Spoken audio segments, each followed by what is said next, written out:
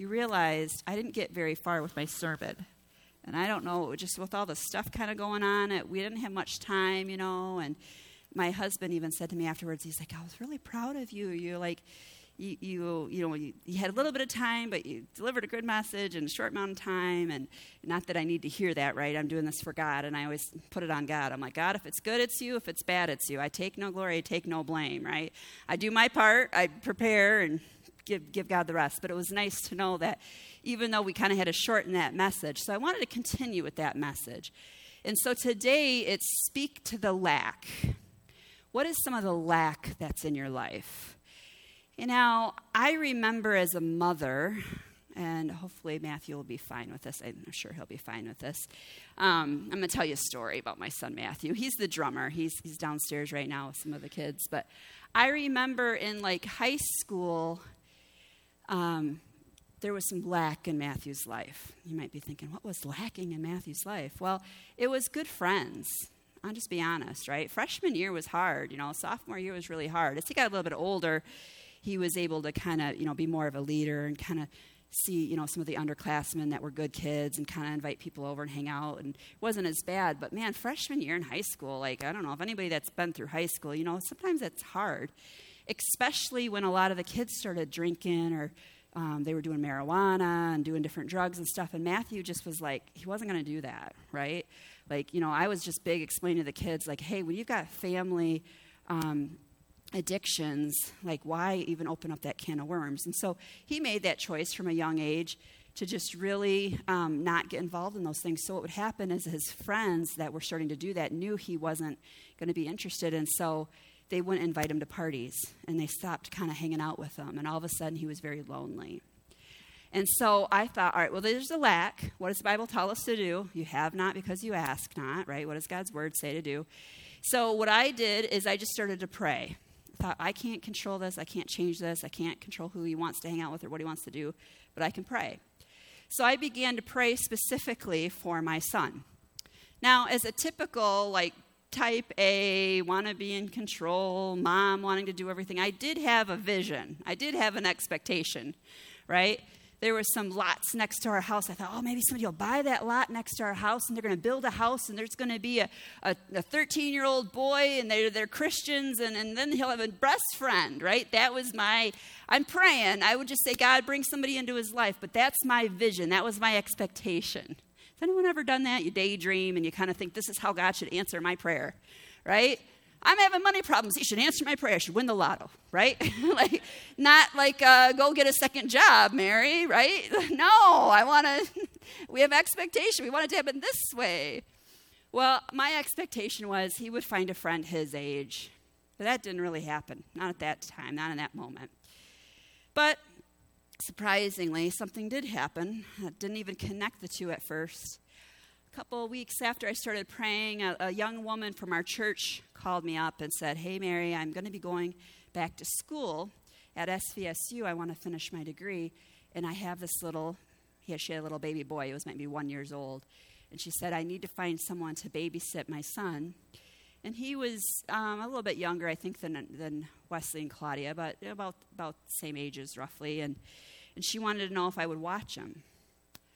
And at first I'm thinking oh yeah, I'd love to make a few extra bucks. I'm thinking she's going to pay me, right? So I said, okay. I said, well, what were you thinking as far as compensation? And she said, well, actually, I don't have any extra money. That's why I thought I'd call you. And I'm like, okay. And she's like, but my husband could come to your house and rake your leaves, or maybe he could cut your grass, or, we're willing to help, in some way. Because, it was going to be 2 or 3 days a week. I was going to be watching this little boy at the house. And I thought about it, and my husband's he likes to mow the grass. That's his thing. He likes, certain things. I'm thinking, I don't know if I trust this guy to mow the grass. He might not do it the way my husband likes, so we don't really need help there. But her husband was the drummer at the church we attended. And Matthew had been in band in middle school, but they play a drum, it's like do-do-do-do-do, do-do-do-do-do. So he had never played on a set like that before. But he had gotten one for Christmas. And it kind of sat in the basement, and it wasn't really set up right. And every once in a while, I'd hear him banging on it, trying to figure it out, but not really knowing. And so I said to her, how about this? How about I watch your son these 2 or 3 days a week, and your husband comes in once a week and gives my son an hour lesson on how to play the drums.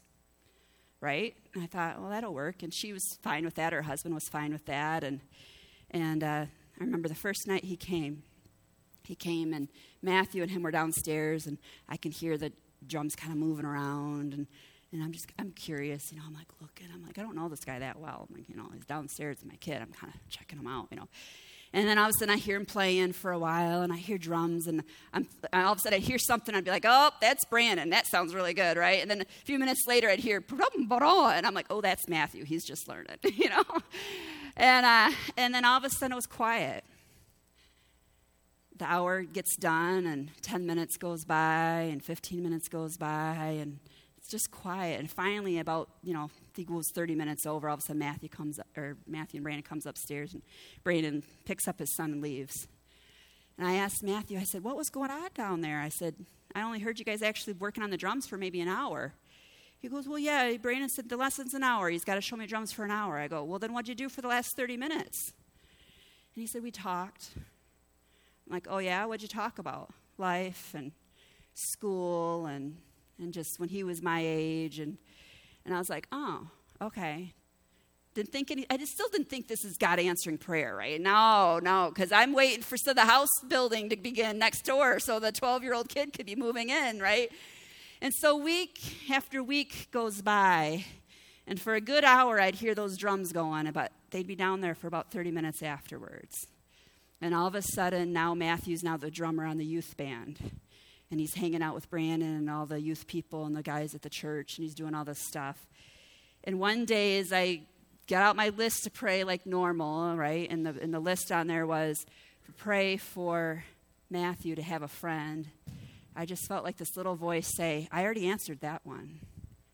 See, in our mind, sometimes we have this idea of how God is going to answer our prayer and what we want it to be like.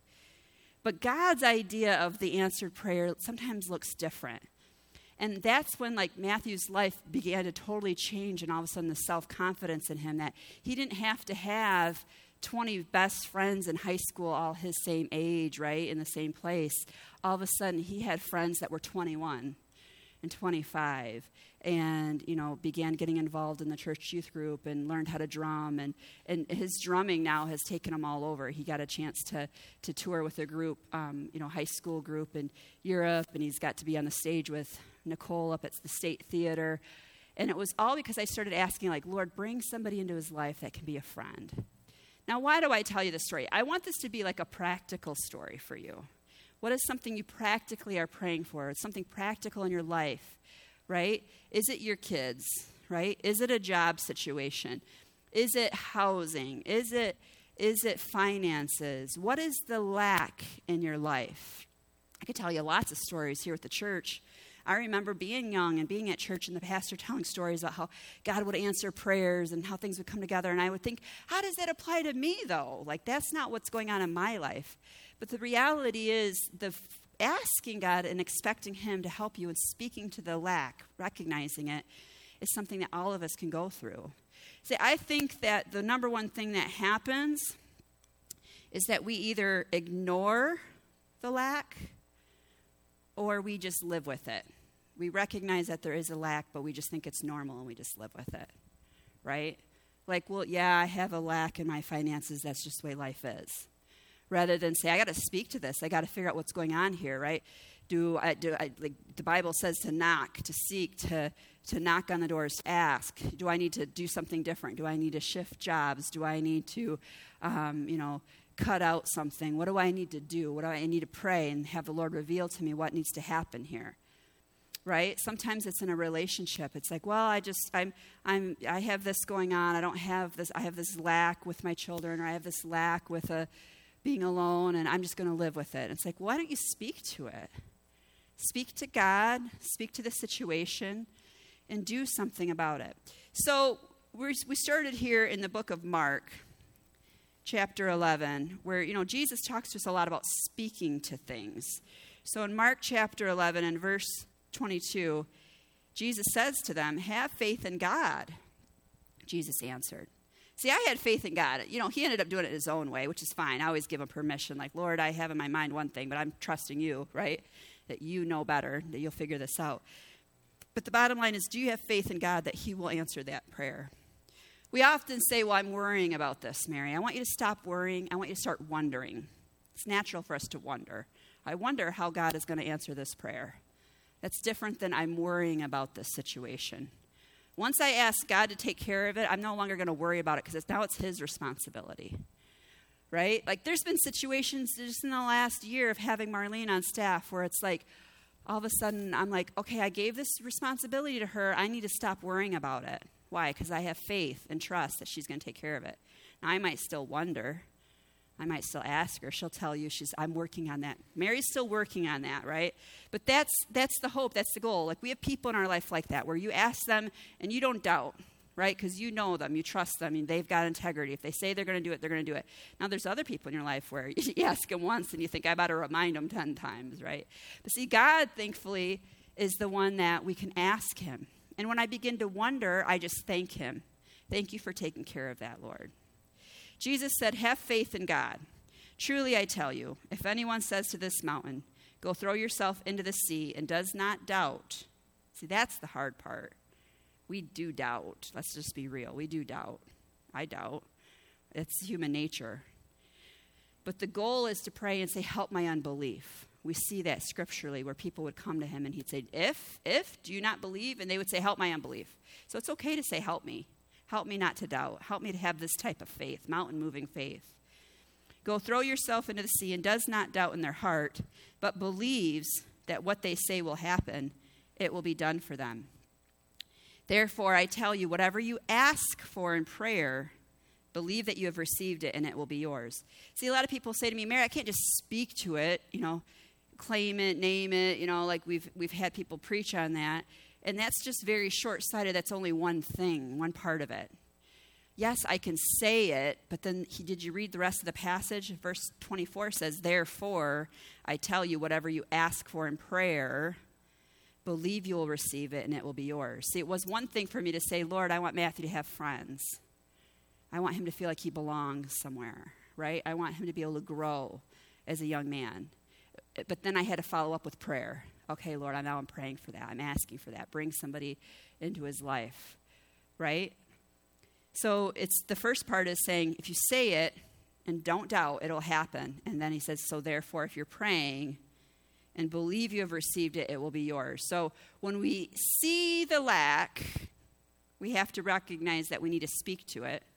And then we're going to follow that up with prayer, all right? So last week we looked at false promises.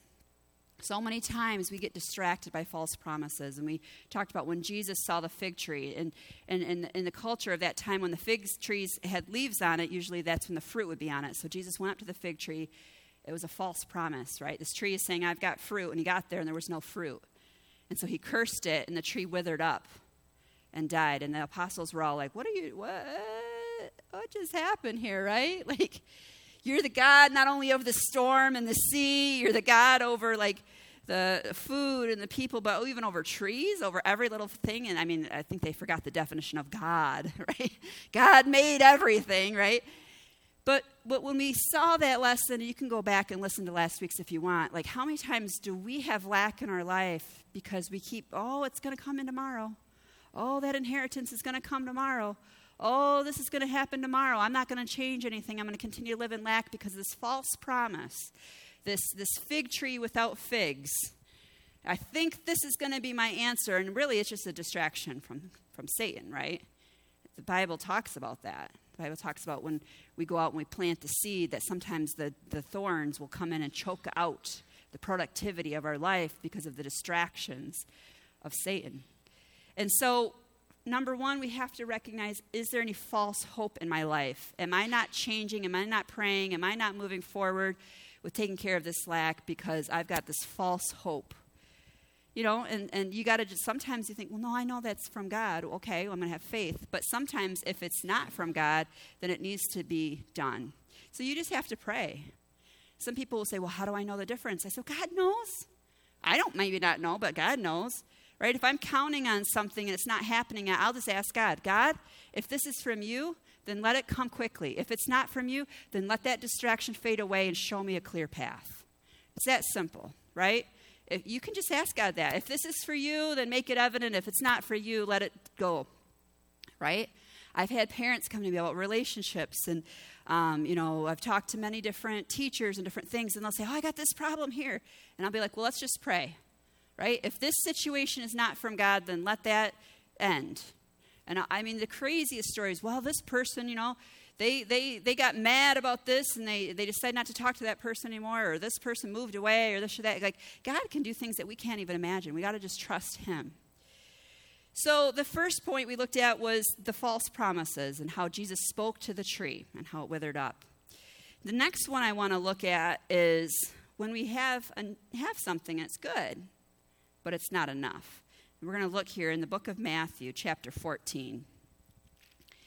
And this was when Jesus fed 5,000 people, okay? So I'm going to read you the passage, and we're going to talk about it. It's in Matthew chapter 14, starting in verse 14. It says, when Jesus landed and saw a large crowd, he had compassion on them and healed their sick. As evening approached, the disciples came to him and said, this is a remote place, and it's already getting late. Send the crowds away so they can go to the villages and buy themselves some food. Jesus replied, they do not need to go away. You need to give them something to eat. We have here only 5 loaves of bread and 2 fish, they answered. Bring them to me, he said. And he directed the people to sit down on the grass, taking the 5 loaves and the 2 fish and looking up to heaven. And he gave thanks, and he broke the loaves. Then he gave them to the disciples, and the disciples gave them to the people. They all ate and were satisfied. The disciples picked up 12 baskets of broken pieces that were left over. The number of those who ate was about 5,000 men, besides women and children. Isn't that amazing? There's just 5,000 men, but we know there were women and children in the crowd. Let's assume that for every man there was one other person. That's 10,000 people, right? Because there might have been like one guy showing up with his wife and 5 kids, right? Another guy showing up by himself. But that's amazing that we had at least 5,000, if not 10,000 people fed. See, what the disciples had was good. 5 loaves of bread and 2 fish was good for the 12 of them, right? But it wasn't enough for 10,000 people. That's almost laughable, right? I've heard of stories where, these people, these missionaries, that when I don't know if you guys remember when the refugees from Syria were coming on the shores of, I think it was Turkey. They were showing up on a boatload. Some of the kids drowned, they were trying to get over. It was in the headlines and news. But I remember hearing about one of I don't know if it was a Billy Graham missionary group or one of the groups, but they had these prepackaged trays of food. And so they heard about how all these refugees were on the shores, and they weren't really letting them in the country. So they're literally on the beaches. And so this Christian group just showed up with food. And they knew they had something 2,000 trays of food. But when they looked out, it was 3,000-4,000 people. And they literally said, we're not going to say, well, because we don't have enough, we're not going to try to help. They said, we're going to pray over these, and we're going to just start distributing them until they're gone. They had enough trays for every single person on the beach. And I remember the article and somebody writing about it. They said, literally, we don't understand it because we've counted the crowd and we know, but there was just enough. They kept grabbing more trays and they kept grabbing more trays. That is a modern day, right, loaves and fishes. But how many times do we not even try because we think, well, what little I have is not enough? But what did Jesus do? He spoke to it. And in this case, he thanked God for what he did have, and then he began to go out in faith with what he'd had, and it multiplied. I remember ever since I was young, when I would babysit when I was little, and then probably about 12, 13, I started cleaning our church. I remember I got $11, or it was $12.50, because I think they could pay $25 a week, and me and another girl split it. And by the time I was done, I was up to $13.50 a week. And I remember I would take that check and I would go and cash it, and I would count out $1.25 or $1.50. Sometimes I would just give an offering, put $2. And every week I would tithe on that little bit of paycheck.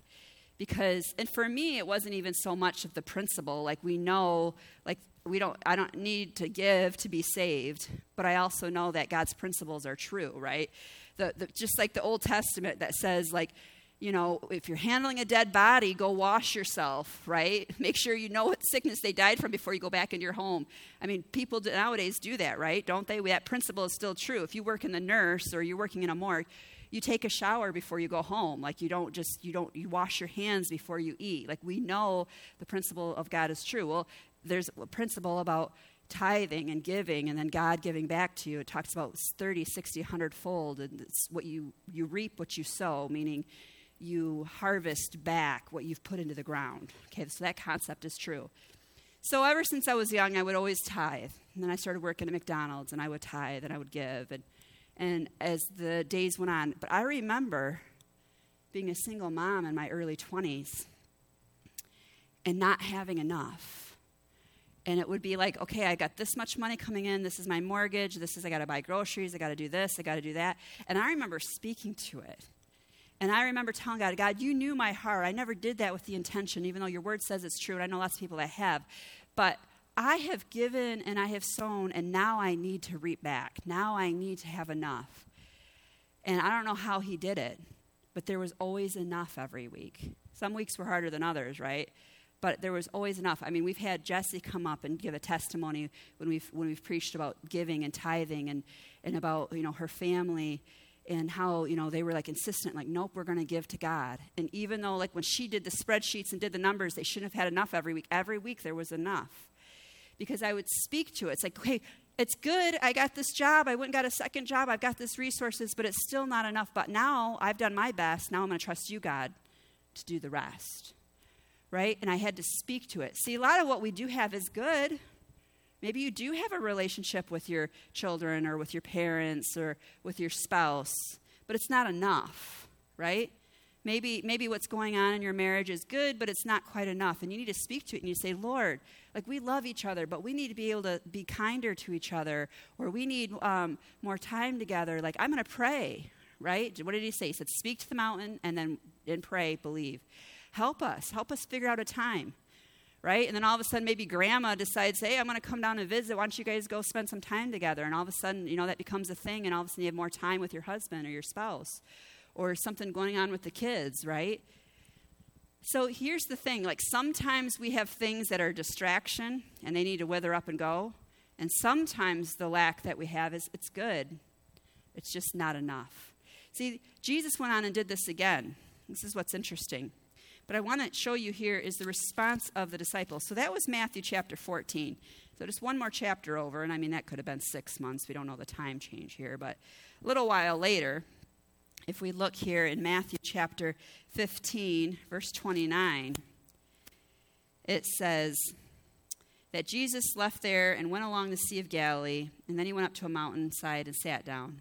Great crowds came to him, bringing the lame, the blind, the cripples, and the mute and many others, and laid them at his feet, and he healed them.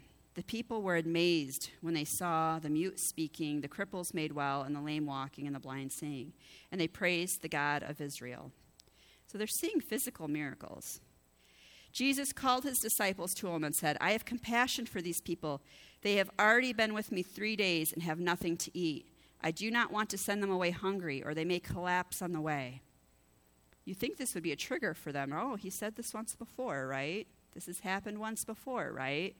We just saw him heal people that were sick, right? His disciples answered, where could we get enough bread in this remote place to feed such a crowd? See, here's the thing. Why was it so hard for his disciples to accept this type of miracle? Because this is everyday life things that they expect to be able to do themselves. See, we are all responsible for feeding ourselves every day, right? If you come in here and you're hungry, I'm going to give you food. I'm not going to go prepare it for you. I'm going to give you a box of mac and cheese or a jar of peanut butter, and I expect you to take it home, open it up, grab a spoon, and put it in your mouth. I stopped feeding people when they hit about 2 years old. That's when I stopped helping with that. Now, some of you are much more compassionate, and maybe you would help. And obviously, I'm not talking about people that are disabled. You know what I'm saying here, right? My point is, like, as adults, as functional people, somebody can give you food, but you have to feed yourself, right? And most of us will go to the store, or we'll have to come in and ask for food. And so the disciples aren't seeing God as their source for practical everyday things. They're seeing the villages and the shopkeepers and the places where I go and I buy the food as their source. So even though back in Matthew chapter 14, he had fed many with little, here they are again. It makes sense that you heal the blind. I don't know how to heal blinds, but God can do that. But feeding people, that's something simple. Do we ask God to help us with something simple? His disciples answered, "Where could we get enough bread in this remote place to feed such a crowd?" They didn't even say, "We don't have enough money to go buy that much bread." So obviously the ministry had money, and they didn't think anything of buying food to help the poor, right? Help people in need. They're just saying, "Where could we go buy it? We're in a remote place." "How many loaves do you have?" Jesus asked. 7, they replied, "and a few small fish." He told the crowd to sit down on the ground, and he took the 7 loaves and the fish, and when he had given thanks, that's how he spoke to it, he gave thanks. He broke it and gave them to the disciples, and they in turn to the people. They all ate and were satisfied. Afterwards, the disciples picked up 7 basketfuls of broken pieces that were left over. The number of those who ate were 4,000 men, besides women and children. Here's the thing. Most of us don't ask God to help us when we have lack because we think it's our responsibility. We think it's a common thing. Well, that's something I normally can take care of. Why would I ask God to help me with this, right? Well, I'm supposed to be a good mother, so if I'm having problem mothering, I got to figure it out. I got to come up with the answer, right? If I'm having problem, not having enough money, I got to keep working harder. But it's okay to ask God, say, "Help me, show me this. What I'm doing is good, but it's just not enough." The other thing that we notice here is that Jesus had to get the disciples to think of, even if what you have is not enough, be willing to give it to others. So what they started off with, like here in Matthew chapter 14, it says that they had 5 loaves of bread and 2 fish, and after they were willing to give what little they had and thank God and pray over it and give it to those that were hungry, their leftovers, it says they picked up 12 basketfuls of broken pieces that were left over. They started off with a few loaves, and now they have 12 basketfuls. See, that's what happened with me with when I started tithing and giving as a young girl. It's like I only have a little, $13 a week, even back in the 90s was little. But when I tithed, what I did was good, little bit, then God was able to multiply that back when the other times when I needed him, right? And it's the same thing here in Matthew chapter 15. They started off, they said, "Well, we have 7 loaves and a few small fish." And then afterwards, they picked up 7 basketfuls of broken pieces that were left over. So they got back what they sowed into all those people. They got back, they reaped a harvest much more than what they had. So when we speak to lack, we have to remember that it's okay to ask for help. It's okay to have faith, right, and to see it. Number one thing is just to recognize it and to ask yourself, "Lord, is there anywhere in my life where I have lack? Is there anywhere in my life where I just need to acknowledge it? I don't want to live like this." Remember, he wants us to have life to the full, right? The thief comes to steal, kill, and destroy. But I have come that you may have life and life to the full. That's John 10:10. He wants us to live life to the fullest potential. So if there's any area in your life where you're not living life to the fullest potential, what do you have, right? Why? Are you waiting for some sort of false hope and you need to just ask the Lord, if that's not from you, let that dry up and help me, show me where to go? Is what you do have good, but it's just not enough? How can you sow that? How can you give that? How can you speak to it? How can you ask him through prayer to help you multiply that? Now, next week, we'll talk about the miracle times, right? Sometimes it's not that there's false hope. It's not that what I have is good, but not enough. Sometimes it's like, I had nothing. I have nothing, and I don't see a way, and we need God to make a way where there seems to be no way, right? And we need a miracle. So next week, we'll talk about when you have lack and when you just flat out need a miracle. But let me end here with looking at 2 Corinthians chapter 4, verse 13. I love this. Here it says, "It is written, I believed, therefore I have spoken. Since we have the same spirit of faith, we also believe and therefore speak. because we know that the one who raised the Lord Jesus from the dead will also raise us with Jesus and present us with you to himself. I love this principle, right? I believe, therefore I speak. And I have the same spirit in me that Jesus had when he rose from the dead. Now, if God can raise Jesus from the dead, can't he multiply some food on the beach? He can do anything. If God can raise Jesus from the dead, can't he let this distraction that's given me false hope fade away and show me the way? If God can raise Jesus Christ from the dead, and I have that same faith, maybe what it is I need to start hearing these stories and believing it.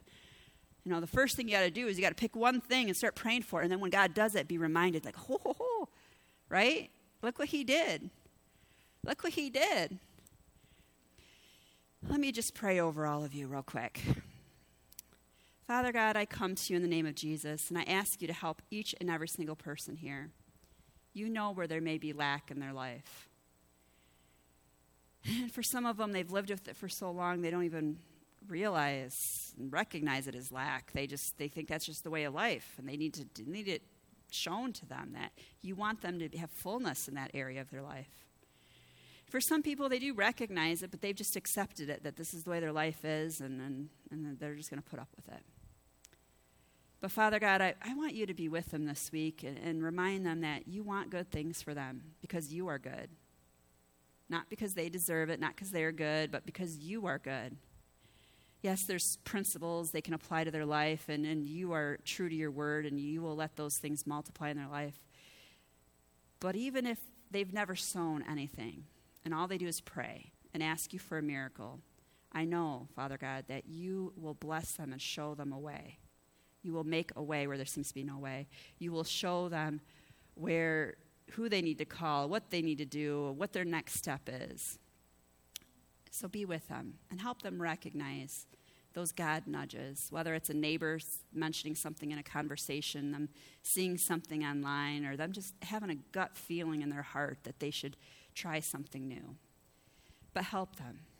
Reveal to them any distractions or false promises or false hopes that Satan has put in their life that is used to just distract them from moving forward where they need to go.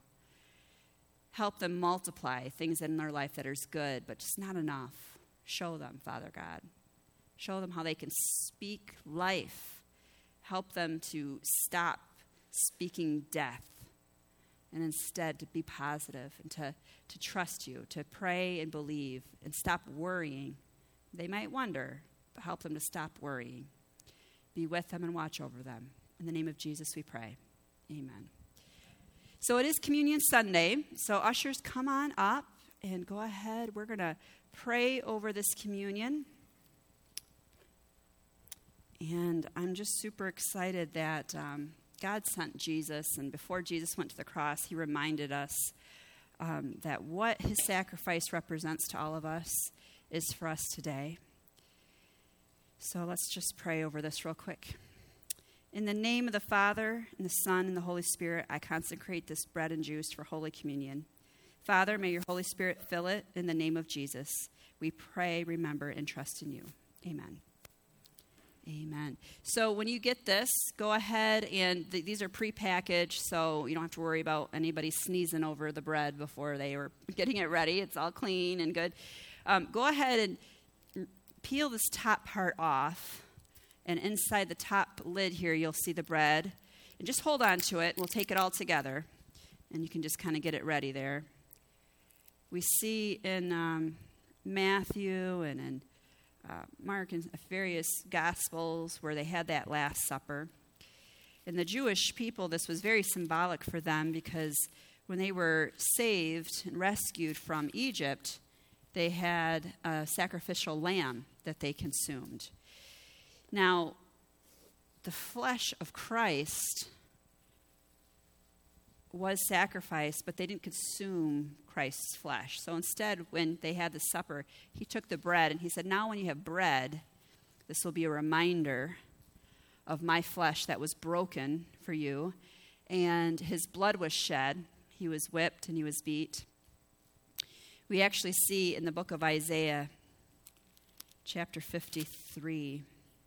In verse 5, it says, "But he was pierced for our transgressions. He was crushed for our iniquities. The punishment that brought us peace was on him, and by his wounds we are healed." Now, what's interesting is Isaiah wrote this approximately 500-600 years before Christ went to the cross.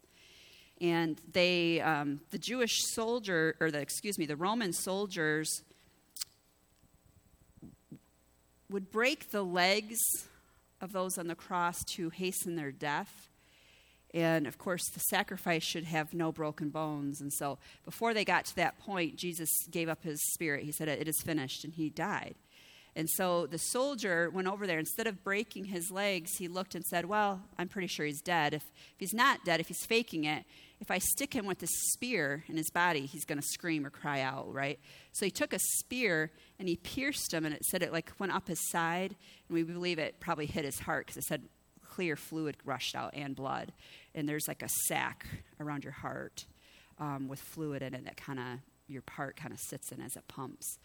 And so it's interesting that 500-600 years before, it says he would be pierced.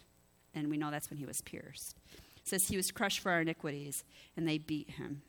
It says the punishment that brought us peace was on him, and by his wounds we are healed. In some versions, translations, it says by his stripes, and we know that they whipped him. And so there's 4 things promised here. And so when we take the communion, I want us to be remembered when he died on that cross, there was 4 things he died for. Most of us just receive 1 or 2. All right, so the first one, it says he was pierced for our transgressions. Transgressions are those one-time sins. "Oh, I did this once. I felt bad. I never want to do that again. Lord, forgive me." He forgives us for that. But then it goes on, and it says that he was crushed for our iniquities. I say this one so much. You got that one up there. You rock, Jesse. Thank you. And our iniquities are those sins that we struggle with, that we do again and again and again. And we think, like, how can God ever forgive me? I did it again. Well, hey, guess what? Isaiah prophesied 500-600 years before Christ even went to the cross and said, "You knew that we would have to be forgiven for our iniquities." Yeah? Does anybody have any iniquities? If you don't have your hand up, you're a liar, and that's an iniquity.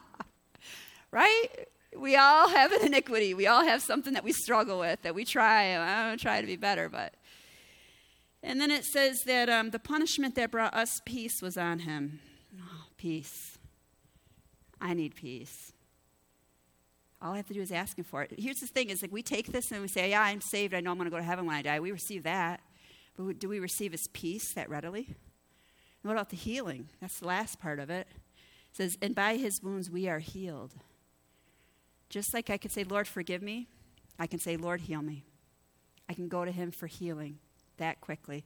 That's what he did on the cross. So when you take this, I want you to remember that this represents the fact that he not only wants to forgive you of your one-time sins, but your iniquities that you're still struggling with. He's forgiven you for it. And he has brought peace to you. You just have to ask him for it and receive it. And healing. You just have to ask for it. See, we ask for forgiveness of our sins. We have to ask for that healing. We have to ask for that peace. But a lot of times we forget. So that's why I wanted to remind us all of that. So let's go here to the book of Matthew. He's there with his disciples. And he says, while they were eating, Jesus took the bread. Go ahead and grab your little piece of bread there. And when he had given thanks, he broke it and gave it to his disciples, saying, "Take and eat. This is my body. Take and eat." Father God, we thank you for Jesus. We thank you that his body was pierced, it was crushed, it was wounded, for us to have healing, for us to be at peace, for us to be forgiven. We receive your peace in our life. We receive healing in our life. And we remember what he did on the cross, and we thank you for it. And we receive those benefits. Verse 27, it says, "Then he took a cup, and when he had given thanks, he gave it to them, saying, 'Drink from it, all of you. This is my blood of the covenant, which is poured out for many for the forgiveness of sins.'" Let's take the cup. Father God, we thank you for this forgiveness of sins, that when his blood was shed, it was shed for us. Not only for those one-time sins, but for the iniquities we struggle with as well. We receive the forgiveness that you offer us. We thank you for it. In the name of Jesus we pray. Amen. In the name of Jesus, I pray for those hearing today's message. May the Lord bless you and keep you. May his face shine upon you and give you peace. Father God, I ask you to open their minds so they can understand everything that you have for them. We also pray for our community. May their eyes be open to the truth of who Jesus is. And in the name of Jesus, we declare that chains holding them captive, or us captive, be broken. Hearts will be healed, demons bound, eyes open, and souls saved. Amen? Amen. Well, I hope you all have a wonderful week. If you volunteered in any way, please sign up and join us Wednesday night for the volunteer appreciation meal. And definitely check out the welcome booth if we have things there for you. And we'll see you all next week. God bless.